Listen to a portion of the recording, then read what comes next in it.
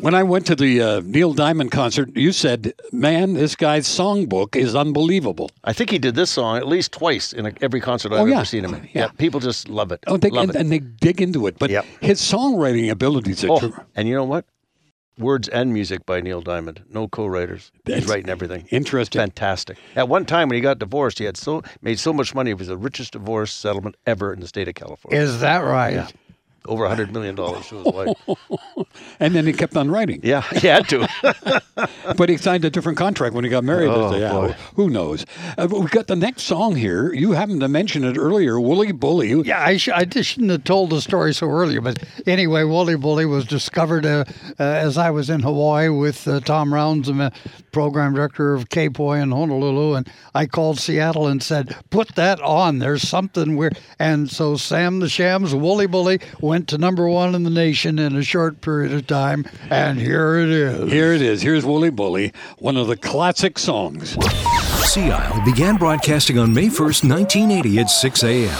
37 years of service to the community is quite a legacy. All of us at Sea Isle 650 would like to thank each one of you for your support. Thanks for listening, and keep it smooth and easy. Wooly Bully, the Red Rock Diner on Sea Isle 650, soon to be no more. Not the show, not the radio station, sadly. And so we're celebrating today. And I've invited two friends here, Bruce Allen and Pat O'Day from Seattle. Anyway, and you're not in Seattle anymore. You're on San Juan Island, but I'll get that straight. Here's a guy that was so flamboyant, but he was the real first intro by me of a real good R&B. Little Richard. He could play the piano. He could sing. A different kind of a guy, but boy, did he have hits, Bruce. Great hits and a great piano player. And I used him actually, and Pat would remember, in Backman Turner Overdrive, we used him to play on one of his songs. I wish I could remember the name of the song, but he played, and he could only play full note. He could only play in the white keys. That's all he could play. He just played the white keys all the time. and so Randy had to get the thing changed into that chord progression so he could play it properly. But he was a wild guy, and I went to one of your shows, Red. It would be at the Garden Auditorium. Right. Little Richard played at the Garden Auditorium. At the end, he took his shirt off. Remember, you take his shirt off. He threw it into the audience, and I got to admit that I got into the battle for that shirt, with a girl, that shirt, and I got the ruffle down on the front of the tuxedo shirt, which I kept for years, actually.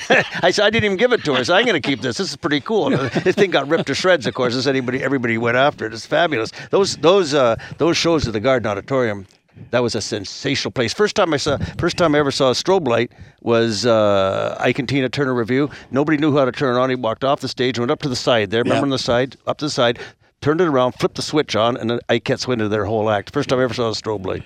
Take it like a man. That's correct. Boy, you're on the case, my friend. He's on the computer.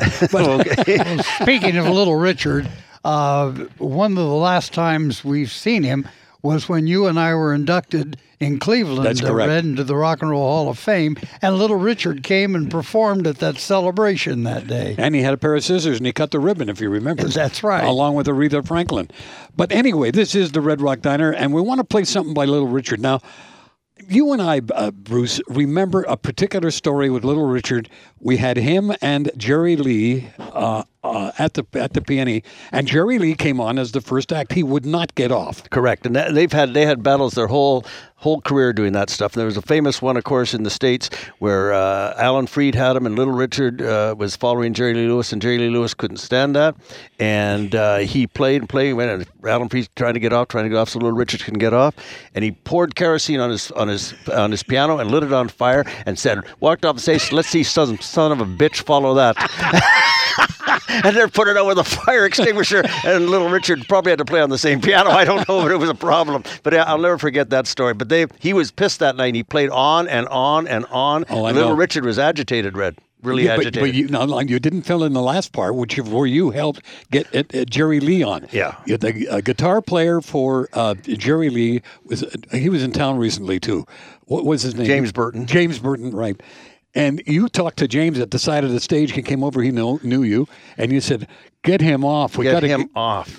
Get him off the stage now." And he got him off. He didn't, not instantaneously, but within 10 minutes. Yeah, he was going to sit there, Pat. He'd sit there all night. Yeah, to hell with this guy. We're talking about a guy who is a legend with music is timeless. Little Richard. CL 650.